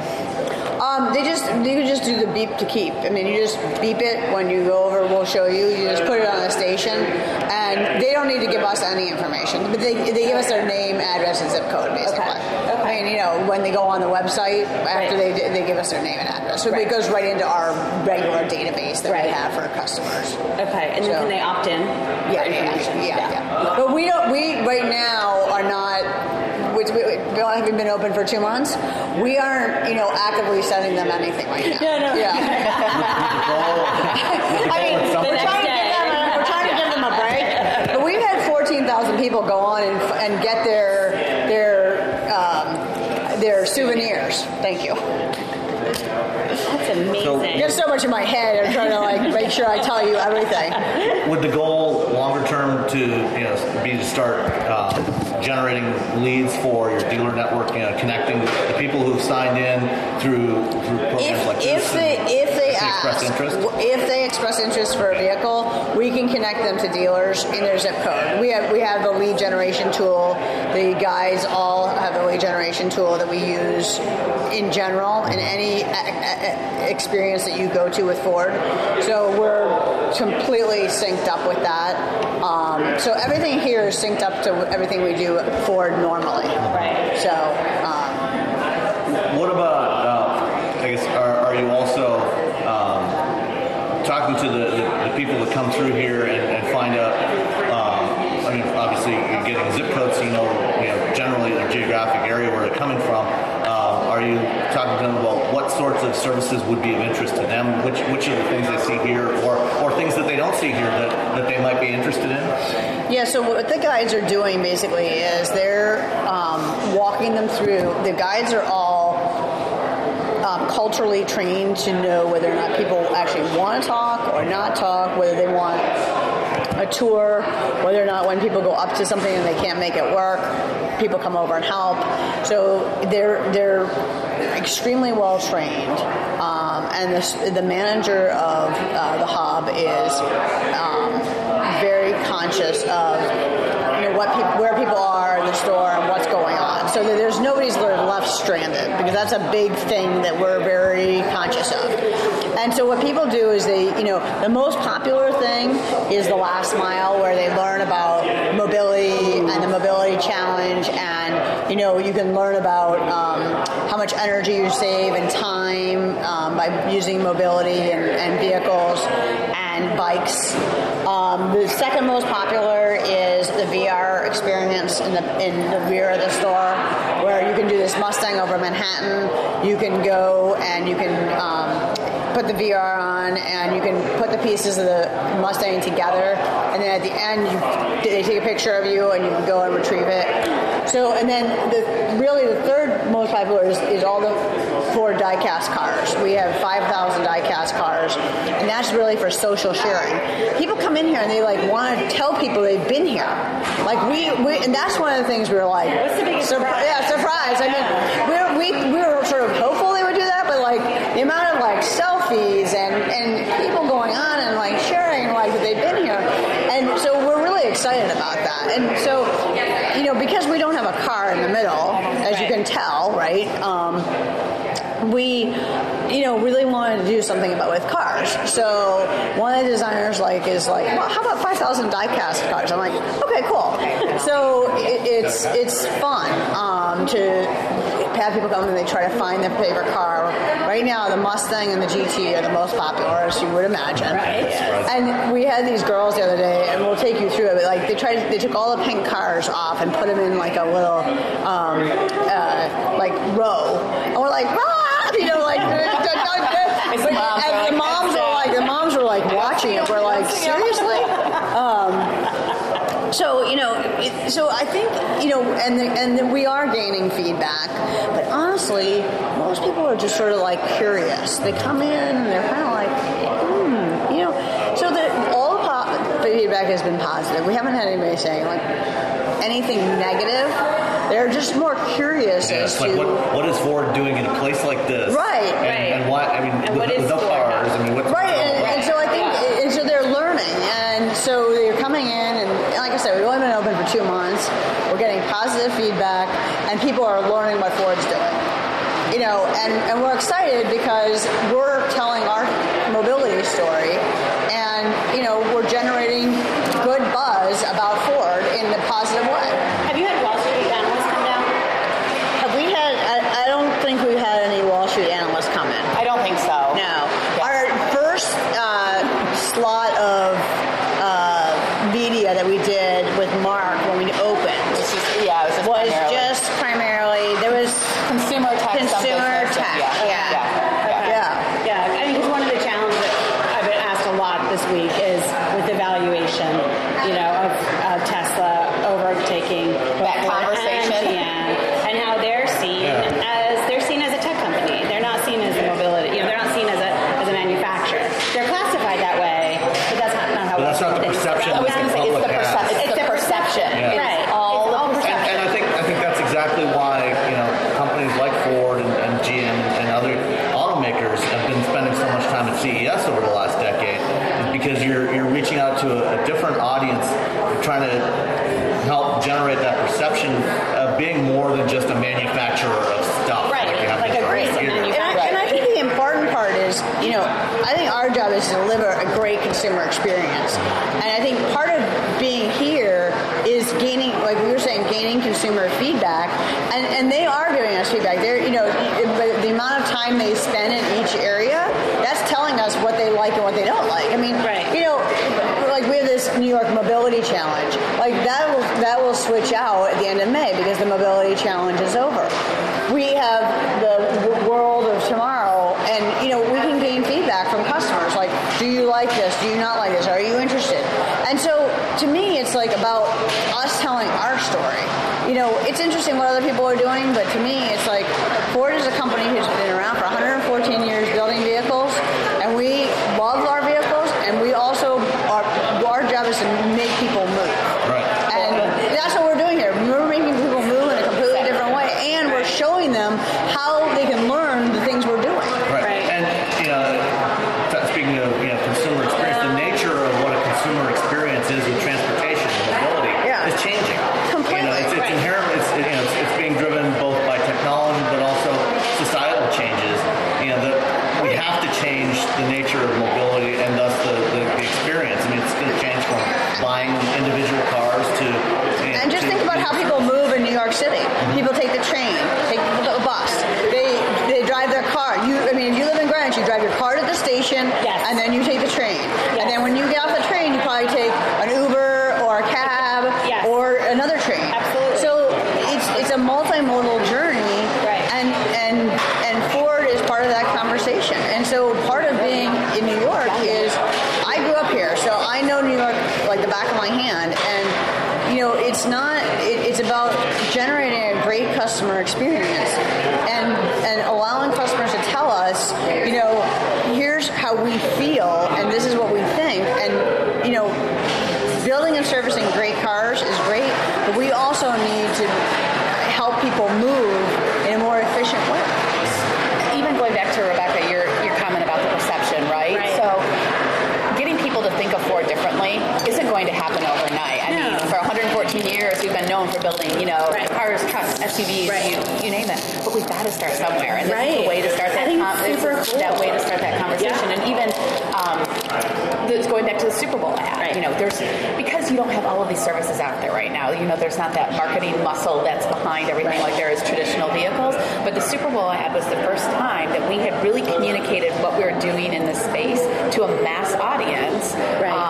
When we showed Chariot and the bikes and the AV in there, and then you have something like this. It's a lot. What we were talking about earlier. It's educational. It's a lot of education. It's usually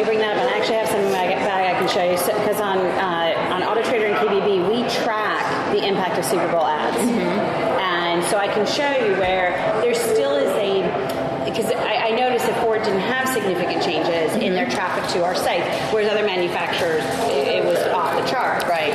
And so there's still that need to connect those two stories, so that people then say, hey, you know what, let me see what Ford is doing in both of those spaces and be able to weave that together so that they see that, that the Ford that they drive to the train station connects to the Ford that then is maybe at the other end, or that mentality. Absolutely.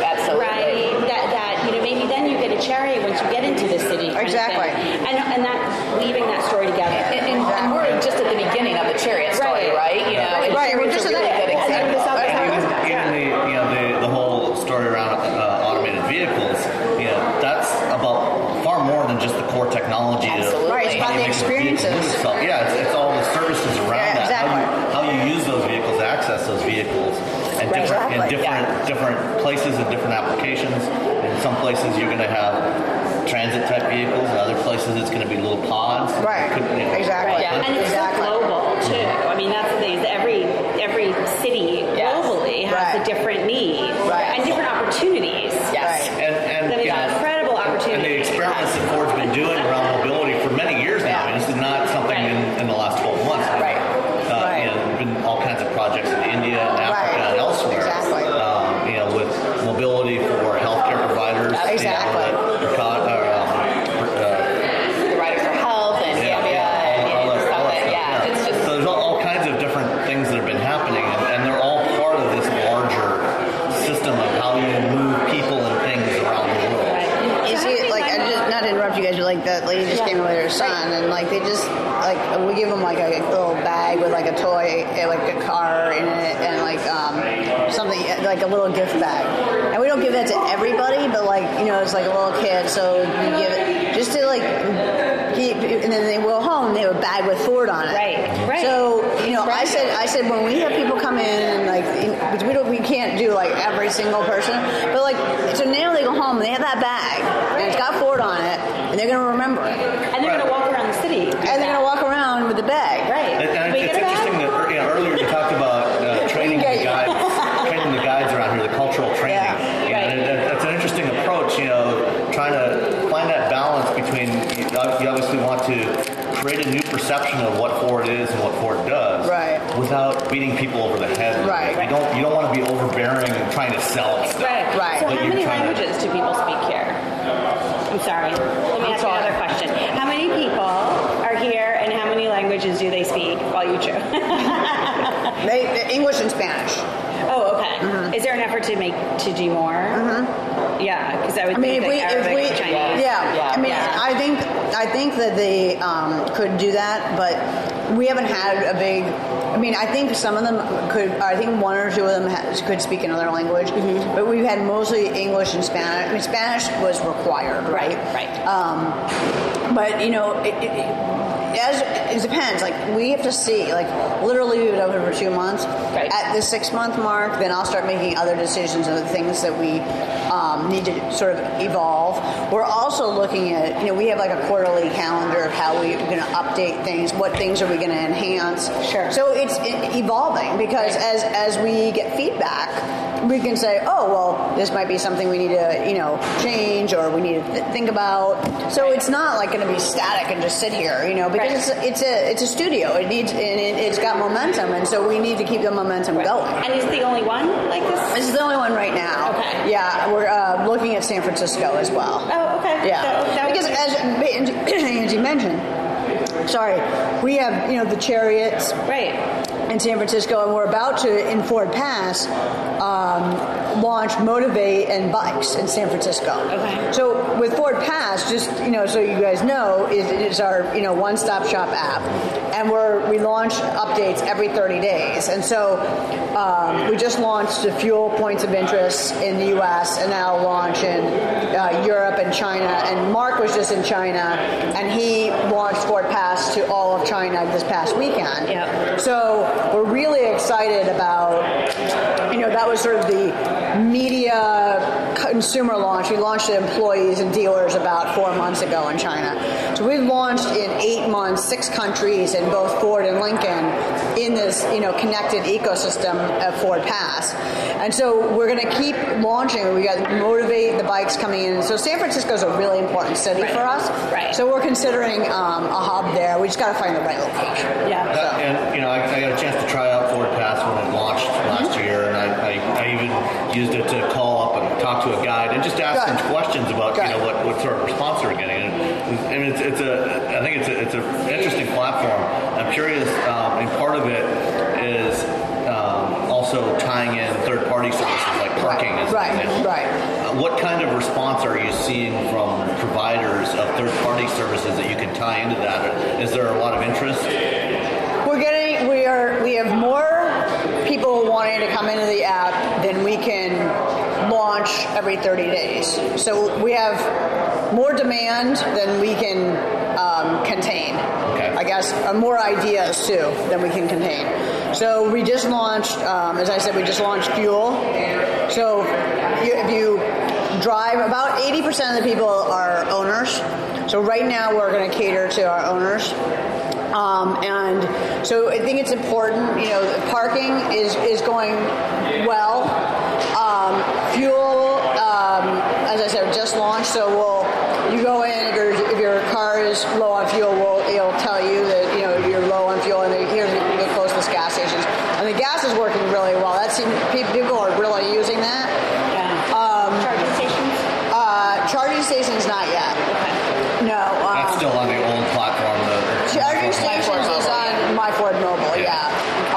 But My Ford Mobile isn't connected into Ford Pass yet. So we haven't connected the two. Anyways, it's a long technical discussion. It would take probably the whole day. You don't have to bore us. Yeah. But eventually, maybe. We have a big demand for companies that want to integrate with us, but right now we're focused on parking, fuel. We have Ford Pay, so we're using those right now and building those out. And in Europe, in Germany, we built into a platform called Flingster, which does car sharing in Germany. So we launched Flingster. It's a car sharing platform that existed in Germany, and we built into it. So if you're in Germany, you can car share off of their platform for our Ford customers. So it's good. That's working well. And then in China, in the next 60 days, since we just launched, we'll announce at the Shanghai show that we'll do pickup and delivery. So through Edija. So that would be popular in Manhattan. Yeah. It'd be popular in Manhattan, but it'll be super popular in China first. And Lincoln's going to announce pickup and delivery actually, I think tomorrow. So we're, we have a. You'll likely hear about that during your Lincoln briefing. Yeah. So just keep that to yourself tomorrow, please. Yeah. But it's one of those things where if I have a backlog of things people want to do, and so because we're global and because we're, everybody is interested, and so we're really excited about. We have about 600,000 members in the U.S. In Ford Pass, yeah. So it's one of those things where we got to be careful because we are trying to be thoughtful there as well, and not just put anybody in or not just integrate with any API. Yeah, I mean, you want to be trustworthy partners and relevant that aren't going to misuse the data that's shared. And what also is very popular is perks. It's crazy in here. We just opened. We literally just opened. Yeah. Now people have been waiting to come in. We just pause for a moment and observe. And literally, I don't even know what time it is, but 11:15. Yeah. How cute these people are. Yeah. We're happy to give you guys a tour. Yeah. Thanks. And how cute.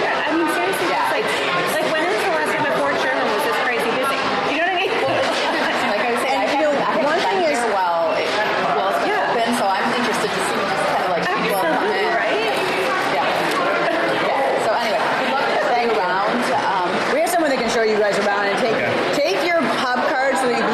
and see kind of because it's kind of fun. Right. And that way you get to kind of experience it. It's really exciting for you, I bet. Thank you. Appreciate it. All right.